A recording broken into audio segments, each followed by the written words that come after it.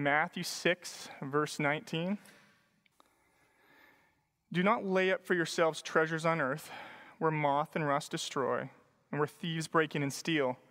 But lay up for yourselves treasures in heaven, where neither moth nor rust destroys, and where thieves do not break in and steal. For where your treasure is, there your heart will be also. The eye is the lamp of the body. So if your eye is healthy, your whole body will be full of light. But if your eye is bad, your whole body will be full of darkness. If then the light in you is darkness, how great is the darkness? No one can serve two masters, for either you will hate the one and love the other, or you'll be devoted to the one and despise the other.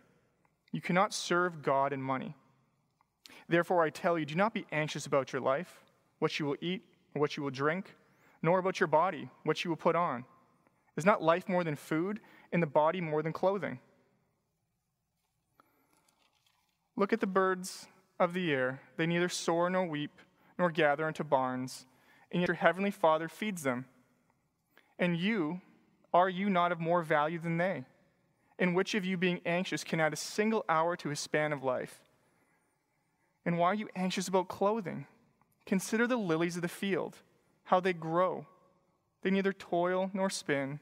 Yet I tell you, even Solomon in all his glory was not arrayed like one of these. But if God so clothes the grass of the field, which today is alive, and tomorrow is thrown into the oven, will he not much more clothe you, O you of little faith? Therefore do not be anxious, saying, what shall we eat? Or what shall we drink? Or what shall we wear? For the Gentiles seek after these things, and your heavenly fathers know that you need them. But seek first the kingdom of God and his righteousness, and all these things will be added to you.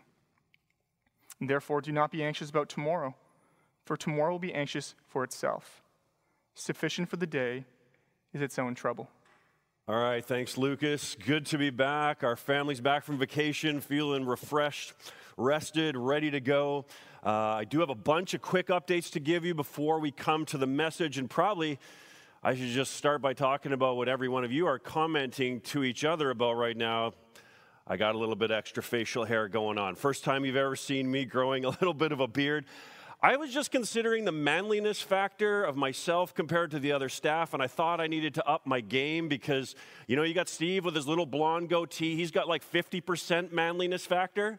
Oh, then you got Josh, he's like 75%, and Lucas like 120. Like, he's full man, and so I just thought maybe I need to up my game a little bit, but we'll grow it for a little while until my wife says, that's enough, or I just get sick of it myself. Hey, on more of a serious note, fun note though, this Sunday actually marks my 5-year anniversary here, so that's fun for us as a family. But I was reflecting on this during my holidays, and it's always a good time to think about your life and where you're at. And I just want you to know, again, Central family, I consider it a great privilege, a great joy to serve as your lead pastor. And over those holidays too, just thinking again, I want to just be more faithful. I want to give myself more to the work here at Central and to, Lord willing, be more effective in the next years to come, even more so than the years previous. So it's a great joy to be here at least 5 years. Lord willing, we'll just keep this going as long as the Lord wills it. But that's our 5-year anniversary.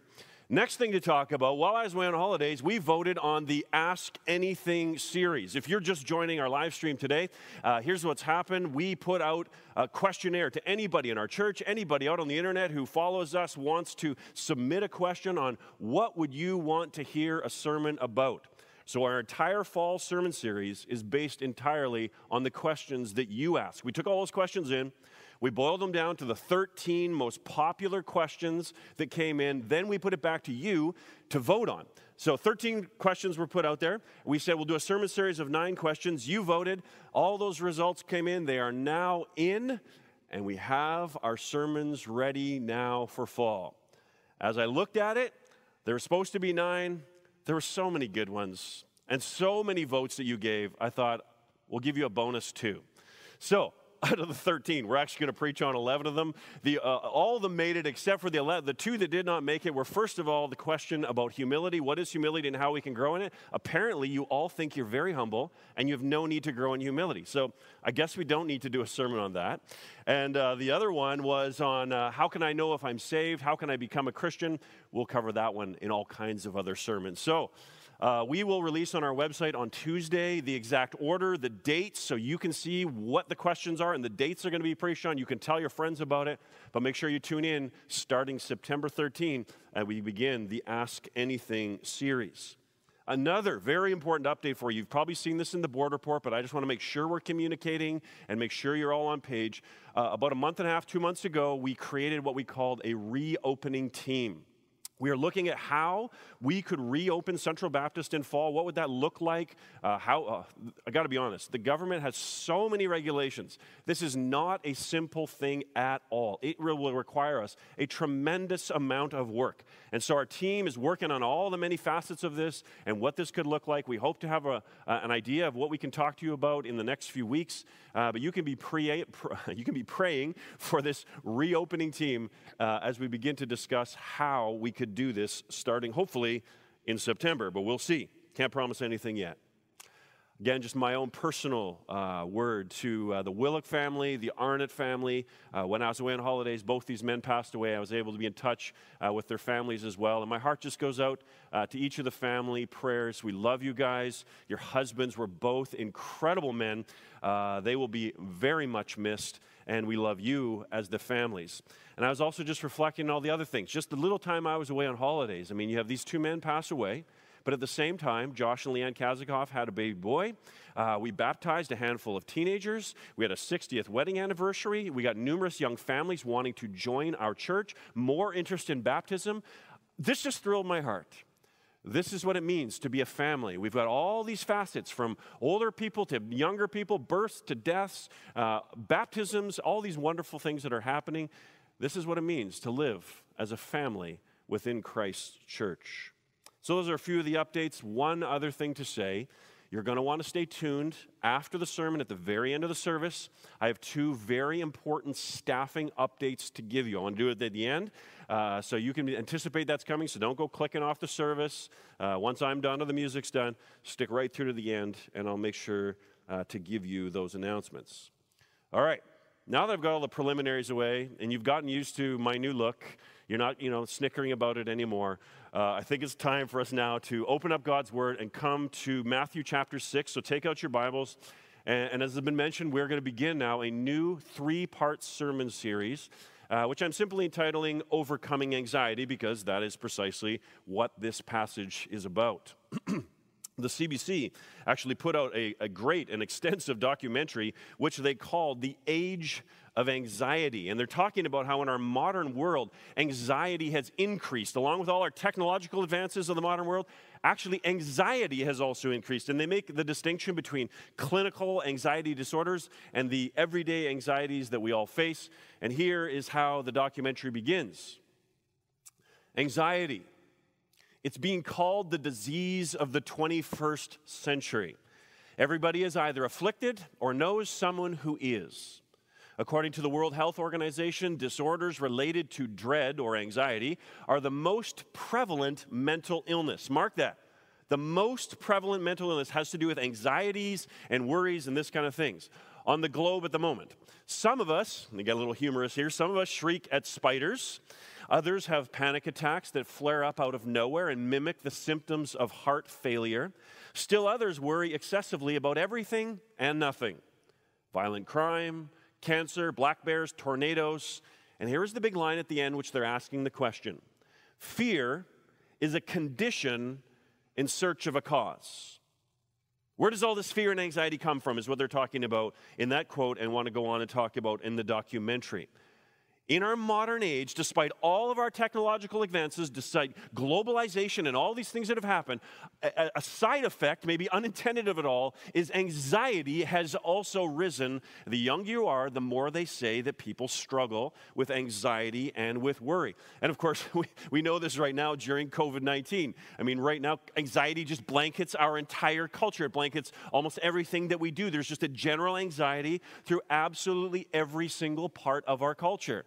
And then there's all the anxieties that we've always struggled with and are still facing amidst COVID. And those would be just all the normal things, like when you lay awake at night and you cannot sleep because you're filled with anxiety about something to do with your future. It's a sickness, as they're saying here. It's the disease of the 21st century. So we all know what it means to, metaphorically speaking, kind of burn with fever over a relationship that has been going bad, and we're just caught up in it, and it's burning us up, and we're always thinking about it. We're always anxious about it. We know what it means to have an upset stomach, if you want to put it that way. Just feeling ill about where our future is going, about what's happening at our workplace, what's happening maybe with our adult children. All of these struggles with our finances, with our investments, we all know what it means to live in the 21st century and to struggle with anxiety. This sickness of the 21st century, as the CBC calls it. Like all sick people, what we want most is to be healthy. And that is where the good news of Matthew chapter 6 comes in. Matthew 6 is Jesus' great Sermon on the Mount where he talks about life in the kingdom. Through Jesus Christ, the kingdom of God has invaded this world. God's kingdom has come in Jesus Christ. And all who give their lives to Christ become part of this kingdom. And God is all about bringing his kingship into our lives. And his kingship means making us healthy again. When Christ is your king, he is on a mission to rid you of all the sicknesses, so to speak, metaphorically and eventually physically as well, and to make you whole again. That is what Jesus is about. That is what his sermon is about. And in this particular passage that we want to look at today in the next 2 weeks, he wants to bring us the health that is a life that is not filled with anxiety. He wants to cure us of the sickness of anxiety. Now, this should be really obvious. I mean, if you have your Bible, just look down right there in verse 25. It's clear this is the main point of the passage when he says, "Therefore I tell you, do not be anxious about your life." What a good master Jesus is. What a good king. What Jesus wants for his kingdom's citizens is that they would be freed from anxiety. That's what his kingdom is partly about, is being freed from anxiety. What a good king we serve. That is what Jesus is zeroing in here. And you can see it in verse 25 at the heart of the passage. But notice that little word therefore at the beginning of verse 25. That word therefore connects what Jesus said previously in verses 19 to 24 when he talks about treasures, vision, and masters. It connects that with the passage about anxiety. So, even though it's not immediately obvious to you, verses 19 to 24 that we're going to look at today have everything to do with anxiety. They're all about anxiety. In verse 25, Jesus is saying to us, the anxiety he's about to talk about in 25 to 34, he's saying if you want to really understand it, you've got to go back to 19 to 24, and there you will discover the root causes. There you will discover where anxiety comes from. If I could put it this way, think about a fever. A fever is a symptom that you are sick. It's not actually the sickness. It's a symptom that you are sick. There's something wrong within you, and so your body begins to develop a fever in order to fight it. Jesus is saying here in this passage, verses 19 to 24 are the real sickness inside. Anxiety is the symptom in your life. It's the symptom that there's something wrong underneath. You're making unwise decisions, Jesus is saying. And he's going to go through that in verses 19 to 24. So 19 to 24 then are at the heart of it before he talks about anxiety. It's the root cause underneath anxiety. Just as an aside, Jesus is not really speaking here about what we might call clinical anxiety, where people face tremendous anxiety because, say, of past trauma related to things like abuse. This may be helpful for that. But Jesus is not saying you can be anxiety-free because of trauma you face. He's more talking about everyday anxieties that we all face.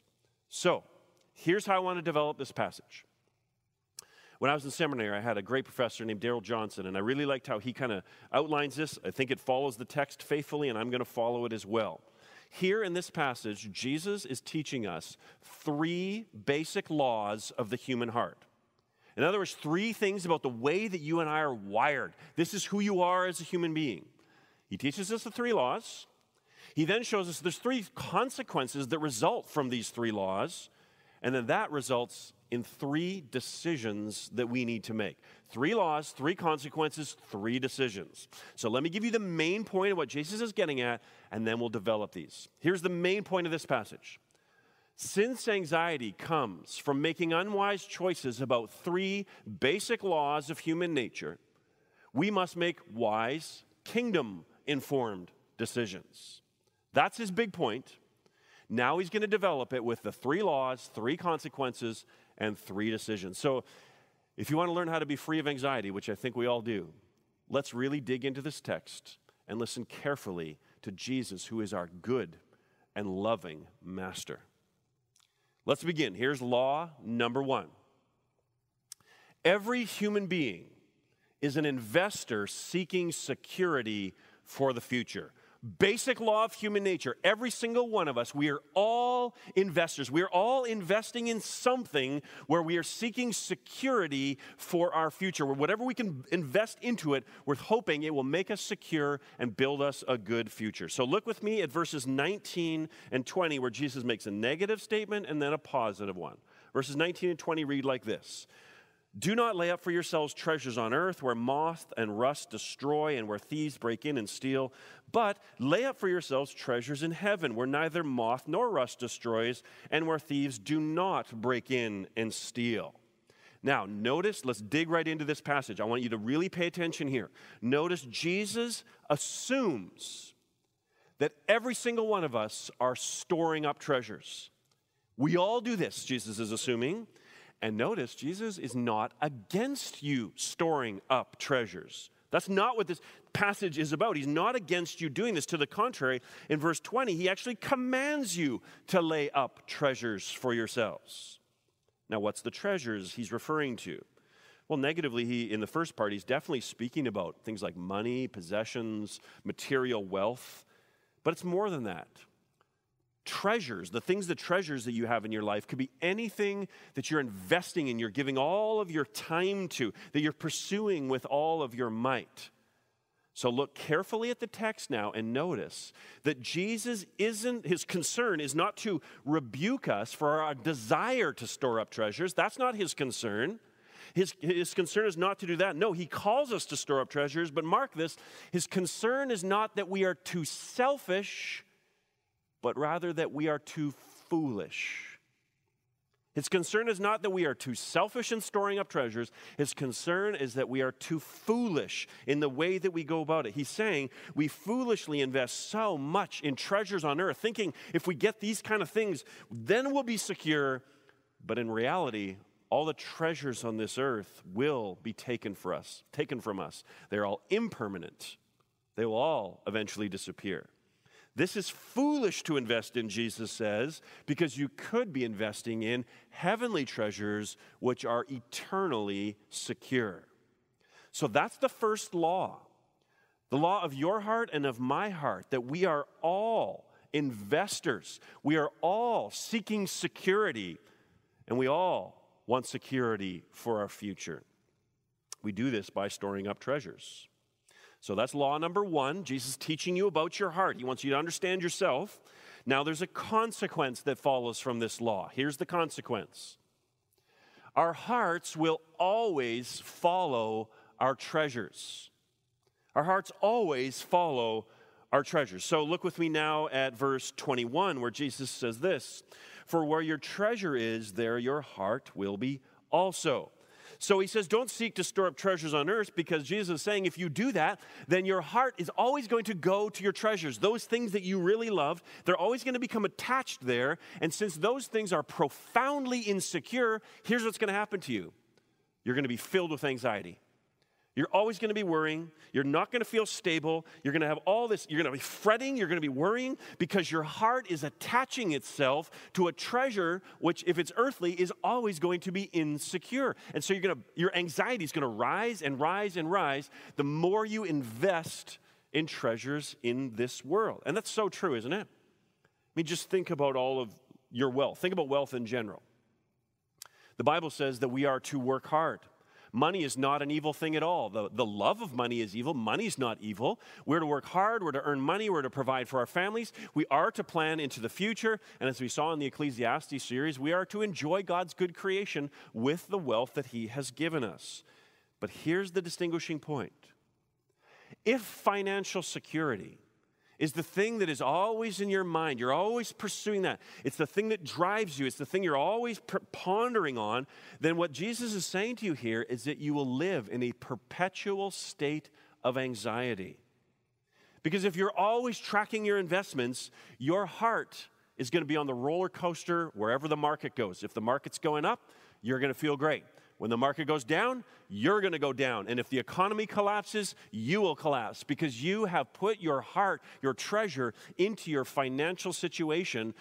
And so if everything collapses, you collapse. You can see this even with vehicles. The nicer the vehicle you drive, the more you're going to have anxiety about a scratch coming onto it. Maybe somebody in your family backs it up and bumps the bumper.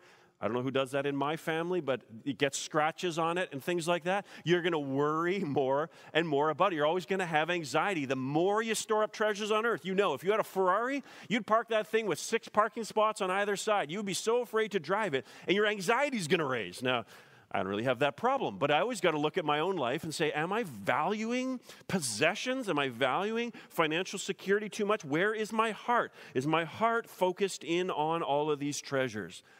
Because Jesus is a good master. Jesus wants you to experience freedom. He wants you to know freedom from anxiety. And if you invest in heavenly treasures, and what would be some of those things? Well, it'd be like people. You're investing in people. You're investing in gospel causes. You're investing in your church, where Jesus is building his church, which will last for eternity. You're investing in the poor, which Jesus said calls us to do. You're investing in world missions. You're investing in helping orphans, or whatever it is that you want to do, however you can do it with your life. If it's something eternal, you never have to worry about it being taken away. You'll never have anxiety because this world cannot touch it. It's secure for you already in heaven. And so then your anxiety level can go down. So it's a question of where are you investing? Where is your heart going to go? Wherever it goes, that's where your anxiety will also go. So the law is we're all investors. The consequence is our hearts always follow our treasures. And now this forces us to make a decision. And the decision is very simple. Here it is. Will we invest in treasures on earth or treasures in heaven? And notice that Jesus wants to emphasize how insecure the treasures of this earth really are. Notice he says 3 things that destroy our earthly treasures: rust, moths, and thieves. Look at verses 19 and 20 again. Do not lay up for yourselves treasures on earth where moth and rust destroy and where thieves break in and steal, but lay up for yourselves treasures in heaven where neither moth nor rust destroys and where thieves do not break in and steal. Now, rust represents the decay of time. Eventually, time is going to rust absolutely everything. Time will take everything from us. Moths represent nature's decay. I mean, just think of our houses here on the West Coast with how wet it is. That house that you have that's so nice, over time, over the decades, all that moisture and time, it's just going to slowly decay. It's going to need renovations. And thieves, of course, represent how humanity can destroy all of our earthly treasures. They can literally break in and steal. The market can crash. You can lose your job. You could get fired. All of these kind of things can happen to us. And so in order to free us from anxiety and to allow us to live healthy lives free of this sickness we've been talking about, Jesus is saying, pour your life into investments that last, things that are eternally secure. So look at your life and ask this question. Could it be that you are anxious because you are investing in things that are profoundly insecure? Track your anxiety. Is it because something is so insecure? Is that something that you should be investing in? What practical ways can you start investing in things that are more eternal? How can you shift the bulk of your life? So I'm investing in things that are eternal. Of course, you have to have a house. Of course, you have to drive a car, things like that if your job requires it. All those things are important. But where is your life focused? Things that are of earth or things that are of heaven? That's law number 1, consequence 1, and decision 1. Let's move to the second one. This will be a little bit shorter. Here's law number 2 we can learn about ourselves, that every human being operates with a vision of reality.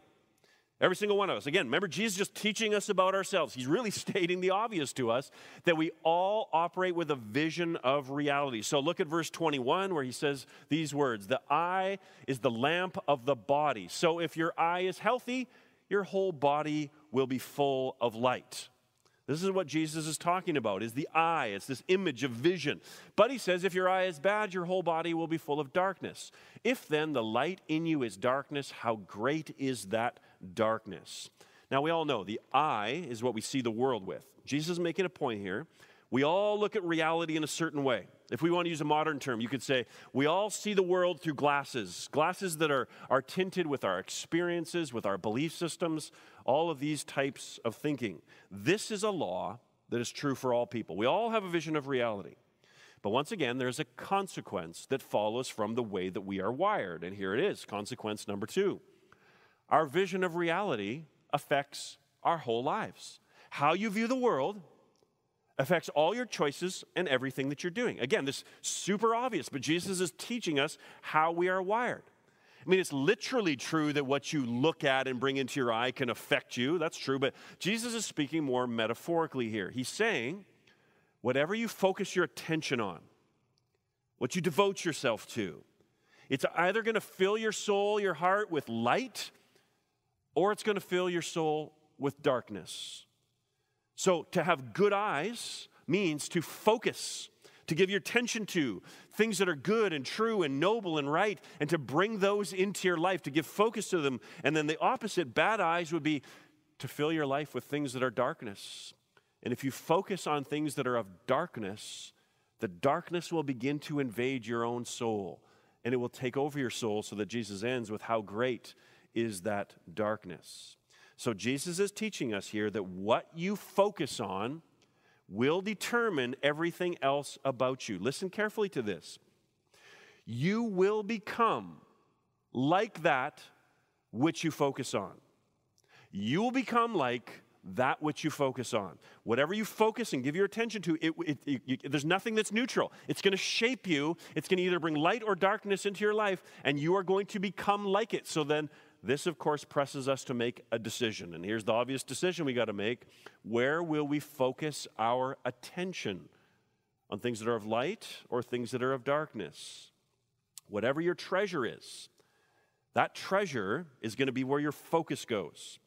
It's always going to pull you toward it. And Jesus is saying that treasure is always going to fill you with something, either light or darkness. That's why Paul writes these words in Colossians chapter 3. Since then, you have been raised with Christ. Set your hearts on things above. Kind of echoing Jesus, where Christ is seated at the right hand of God. Set your minds on things above, not on earthly things. For you died, and your life is now hidden with Christ in God. He's not saying you can't focus, like live your life on earth. No, he's not saying be so heavenly minded you're of no earthly good. That's not the point. What he's saying is what is the main thing in your life? What is the vision through which you see reality? Is it the existence of God and the gospel of Jesus Christ and living for him and seeking first his kingdom? Is that the grid through which you see reality and focus on?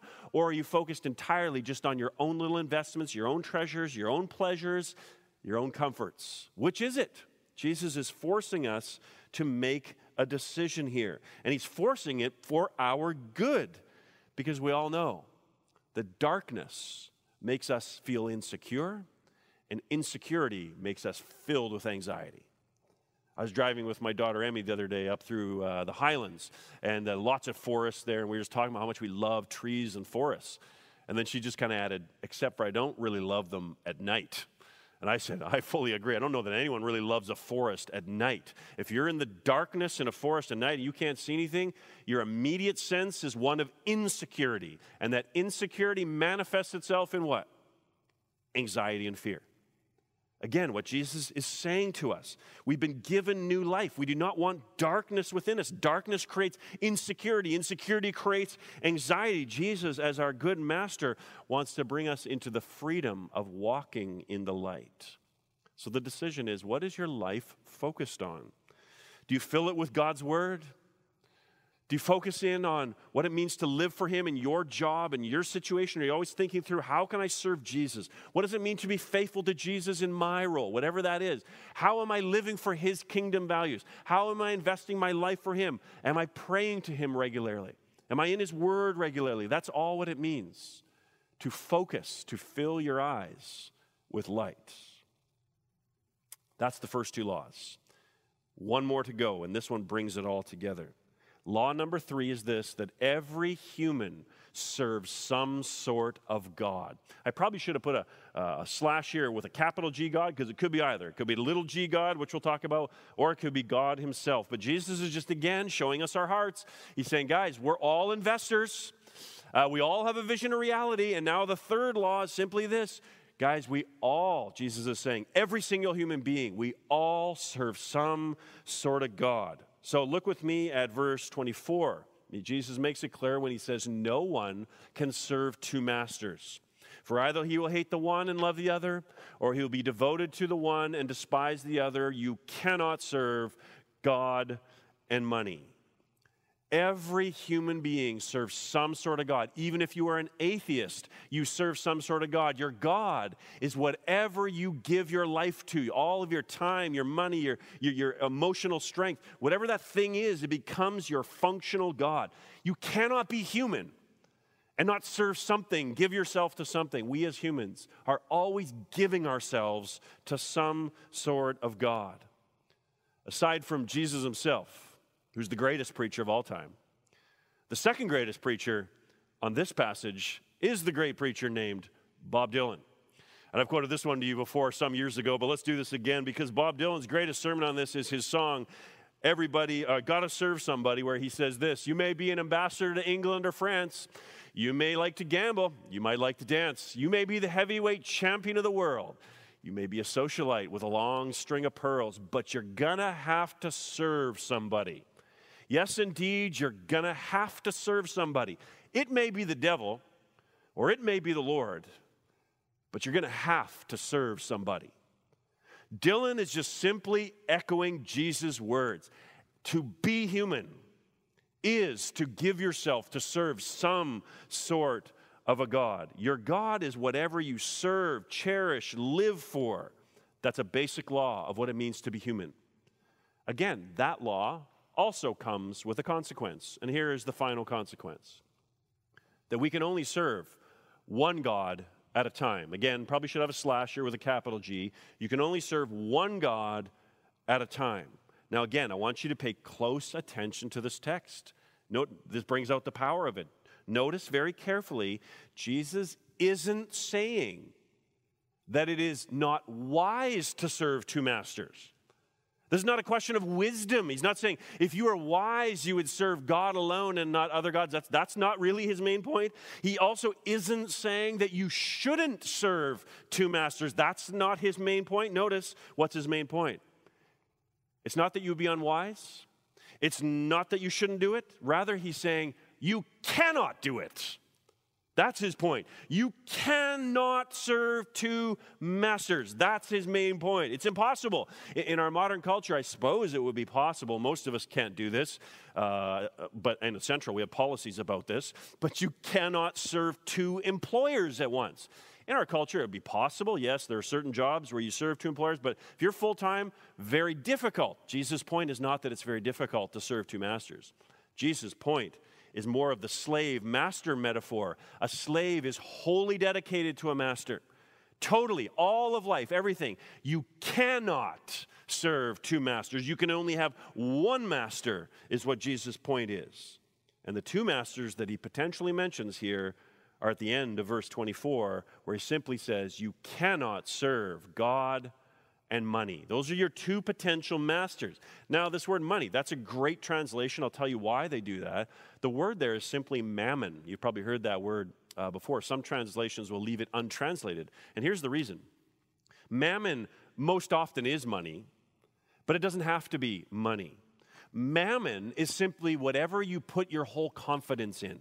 That's what mammon is, what you put your confidence in. And so because through the history of the world and by human nature, we most often put our confidence and our security in our financial status and making sure that we're covering all our wealth, all the basis of our wealth and things. Mammon became synonymous with money, but it can mean more than just money. It's whatever we said earlier, whatever your true treasure is, where you put your confidence in, whatever that is your mammon. So if, for instance, you build your identity on your physical appearance, that's where you get your confidence and your identity, that could be your mammon. Maybe it's career success. You want to be viewed as successful. You want to be respected. If that is the thing that you live for, your treasure, that is your mammon. It could even be something like your family. If you with your kids, you said, I want to find all my love in my children, and that's where you're trying to find all your love and your identity is completely wrapped up in being a father or a mother or something like that, or even being married, that could be also your mammon. So notice, mammon doesn't have to be anything evil. In fact, mammon is usually something good. It's always something good that just gets raised up to too high of a place. As we said before, it's like when a good thing becomes a God thing. And anything that is good can become a God. Any treasure can be a good treasure that we're supposed to enjoy, but if it becomes the ultimate treasure, the ultimate allegiance in your life, then it has become what we call an idol or a different master or a different God. That's all these terms are referring to the same thing. So what Jesus is showing us here is that we all have an ultimate allegiance to something. We all have an ultimate allegiance to something in our lives. Mammon is whatever you give your ultimate allegiance to. So there can only be one God on the throne of the human heart. That's the key. Only one God on the throne of the human heart. Jesus is saying to you, the reason why you get so anxious is because you've put a God other than Jesus Christ onto the throne of your heart. Why does that produce anxiety? Just think that through for your life right now. It produces anxiety because any other God but the true God is profoundly insecure.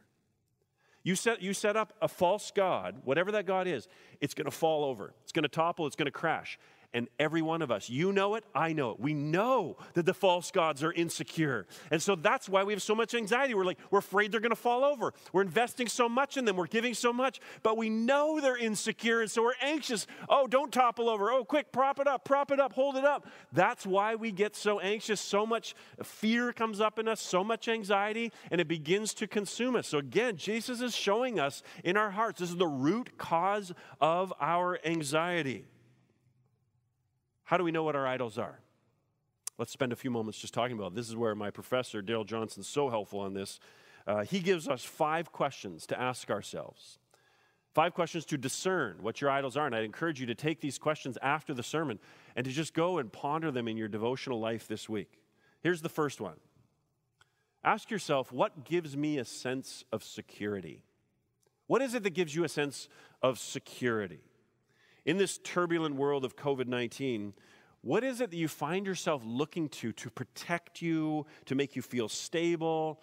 Much of that can be good, but if you've got lots of anxiety around all these things in your life, you might be putting something up too high. Anything other than Jesus as the ultimate thing to trust in, to find your security in, it's a false god, and it's just going to topple and fall off. It's not secure.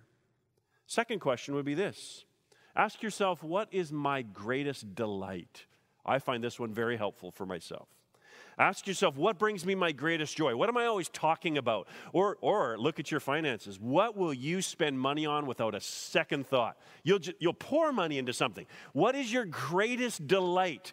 There you might find just a good gift of God, which you're enjoying and rightfully enjoying, or you may find something that has been elevated too high, and you can tell if you've got a lot of anxiety around it. If there's all kinds of anxiety around protecting it, then maybe it has been elevated too high. Ask yourself, what is my greatest delight? Anything other than Jesus Christ, God as your ultimate delight, is a false god and will eventually topple off the throne and will produce anxiety for you. Question number 3 to ask yourself. This is a good one too. What do I fear? If you can trace your fears to their bottom, there you will find false gods in your life. Think about many ancient peoples. They would create gods out of their fear. So maybe it's just even a volcano. They create a god of fire and lava, and then they begin to bring sacrifices to the god because they know this god is volatile. This god is a god that needs to be appeased, and so we're always living in anxiety and fear. Our fears often reveal who our true God is. Because, of course, the good news of the gospel is if God the Father, through Jesus Christ, is your God, he's perfectly secure. In the end of the day, you have nothing to fear, for death has been beaten, and you have a great hope in the future if you belong to Christ. But if anything else has been put up there, you know in the heart of hearts that it's not going to last. And that's why there's so much fear there, because it's impermanent, and it can topple. Question number 4. Ask yourself, where do I resist the Word of God? What themes of the Bible do you avoid? Whatever you resist is probably a potential God because you're not willing to give it up, like the rich man when Jesus spoke to him and he refused to give up his wealth to follow Jesus. And here's the big one, the final one. This one cuts right to the heart. Ask yourself this. What is it that if God took it away, I would walk away? Ask yourself, what is it in your life that if God took it away, you would say to God, I want nothing to do with you? Oh, that one pierces right down, doesn't it? What would you say, for instance, you say, God, I believe in you, but if you don't keep me financially comfortable, then our relationship is negotiable. If that's how you feel about your wealth and your finances, then that's probably become a God in your life. If you say, for instance, God, I will believe in you and follow you as long as you allow me to get married and have a family one day, and if you don't allow that, then our relationship is negotiable. If that's true, then marriage and family has actually a good thing, as good as that, has become the functional God of your life. It's no longer the supreme God who wants to bring you freedom. Now you've got anxiety around that. Or even could be your own health. Or parents, let's just be honest, sometimes we got to be careful. We are supposed to love our kids and we love them with all our hearts. But this one really gets down where I have to surrender my own family. I love them so much, but I got to surrender them and say, God, my family is not even the God that I serve, as great as they are. Because if I say, God, I will believe in you and I will follow you as long as you keep my family safe, and if you don't, God, then our relationship's negotiable. If my heart is saying that, then there's something wrong with my heart, and my kids and my wife, they've become the God that I'm actually serving, not the true God of heaven and earth. Now, of course, if God took our families away, we grieve. Grief is a normal thing in a fallen world. But if we're willing to turn our backs on God, we realize that family has become something too high. We have to surrender our families before the true God, who alone is the true God. I'd encourage you to take those 5 questions, pray them through. Ask the Holy Spirit to search your heart and to reveal to you maybe where there is a God that you are serving who is not the true God, a God who is impermanent, unstable, and produces anxiety and fear. So that then leaves us with a last question, doesn't it? And here's the decision, number 3, that we got to come to, and it's simply this: what God will we serve? Again, we probably should have a little slash with a little g. You're going to serve the gods of this world, or are you going to serve the true God of heaven and earth? And as Jesus says, you can only serve one master. Who will it be in your life? Who will it be? Once again, put all this together. Jesus is a good and a loving King. What he wants for you is freedom. And in this passage, he wants to free you from anxiety. And notice the connection between treasure, vision, and masters. They flow after each other, don't they? Jesus has taught us that whatever you invest yourself in, the treasures you invest yourself in, that is going to give birth to a vision of reality. Whatever you focus on, you're going to become like that. And then whatever you focus on, that is going to give birth to a God that you will worship. And if that God is not the Lord of heaven and earth, that God will ultimately fail you. So the treasures produce a focus. The focus produces a God. And the God, if it's not the true God, produces tremendous anxiety. So the reason why we often get so anxious, so fearful, is that we've been making unwise decisions and commitments with the treasures and the vision and the masters of our lives. So forces those decisions in our lives. Let me just wrap all this up by giving just 2 concrete examples and try to make this really practical for us. I've already alluded to a couple, but let's just quickly develop them. Let's think about parenting and career success. First of all, parenting. Children are a good gift from God. Their children are to be loved. Children are to be cherished. Parents, of course, we're to devote ourselves to raising our children. But you know what? Children can also become those gods for us. And here's, you've seen this so many times, and you've seen the disastrous effects that this has, maybe in other people. It's easier to see it in others than yourself, isn't it? Here's the example. You see a parent who begins to try to find all their needs for love, their ultimate need for love. They try to find that in their children. And then what does that produce? If their children becomes their functional gods, what happens to that parent? Well, maybe they, for instance, become way too overprotective. They cannot bear the thought that anything would happen to their kids, so they begin to crush their children. They put so many boundaries around them. They're so overprotective that their children are smothered and they're crying out for a breath of fresh air. That sometimes happens. Or the children cannot bear the weight of trying to give their parents the love that the parents need. Children cannot bear that weight. And so the parents are crushing them with their need for love. They're crushing them with their overprotectiveness. And through all of this is because the parents have made the children their ultimate treasure, focused entirely on them, made the children the functional gods, but children cannot be our gods. This is why Jesus says those words which we often misunderstand when he says, if anyone comes to me and does not hate his father and mother, his wife and children, his brothers and sisters, yes, even his own life, he cannot be my disciple. Now, is Jesus saying you should hate your kids? Not in that sense, no. What Jesus is saying is your heart can only have one ultimate allegiance. Everything else, even your wife and kids, must come below Jesus. Now, is Jesus being mean talking like this? Is he, I don't know, he's trying to ruin your life? No. Again, he's a good king. And the only way you'll ever be a truly loving and great parent is when Jesus is the ultimate king of the family. And under Jesus, then, you have your wife and your children, so that your ultimate need for love as a parent can come from God and from him and all he's done for you through Jesus Christ. He meets that ultimate need for love. So now you're free to love your kids, and you don't have to place an unreasonable expectation of love upon them. Same with overprotectiveness. You realize that there's only one person who grants life and takes life, and that's God himself. You and I cannot control that. And if Jesus is in your ultimate allegiance, you can bow the knee to him and say, Jesus, I don't always understand all your ways, but I believe in the resurrection of the dead. I believe in the life to come. I believe you're a good master. And even if you should take my kids from me, which God forbid it should ever happen, I will still place them into your hands, for what else can I even do anyways? And you can be releasing that anxiety to God and giving your kids into his care. Only he can protect them anyways. You have no protection over that. And so then you can find a freedom from anxiety, committing your kids to his keeping and to his care, even as you are wise about the decisions you make for them. Jesus is such a good master. He wants to free you who are parents from unnecessary anxiety and from crushing your own kids with your own anxiety and the expectations that it can come out on with your children. Or think about career success. It's the same thing here. As Christians, we're called to work hard in our jobs. Achievement is a good thing, not a bad thing.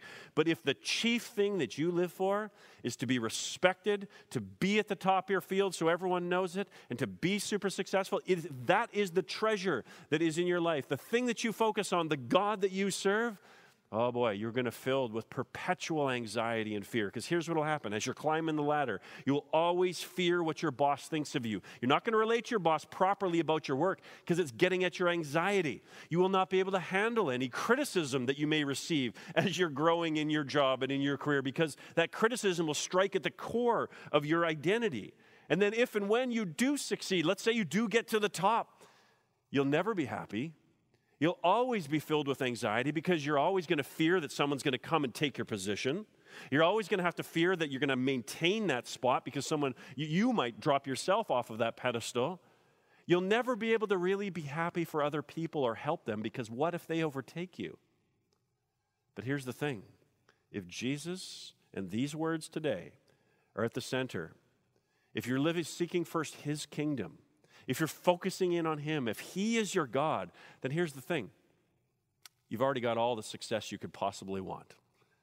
You're a son or daughter of the King.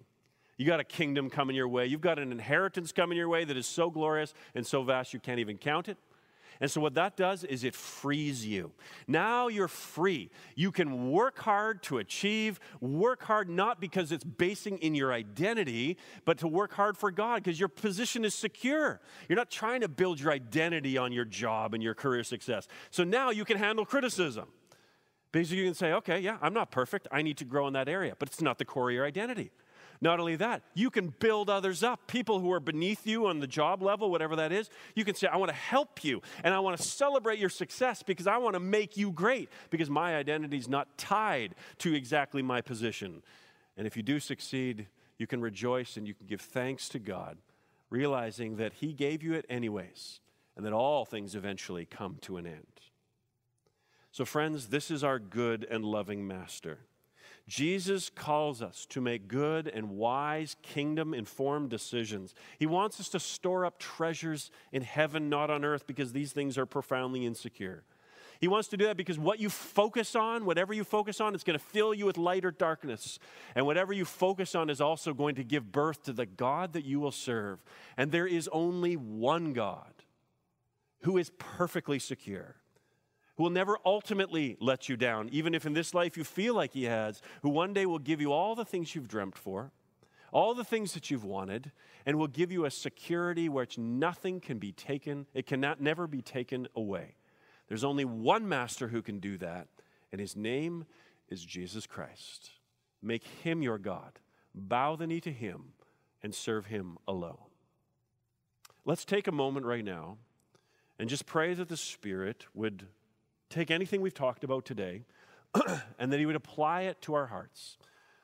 I don't know how He will do it. He'll do it far more effectively than I will. But let's just take a minute with some quiet music maybe playing in the background and ask the Spirit to search your heart about what He wants to speak to you about today. And then we'll sing of His great love, which always remains, which is eternal, which is secure for us. Let's spend a moment in silent prayer and reflection.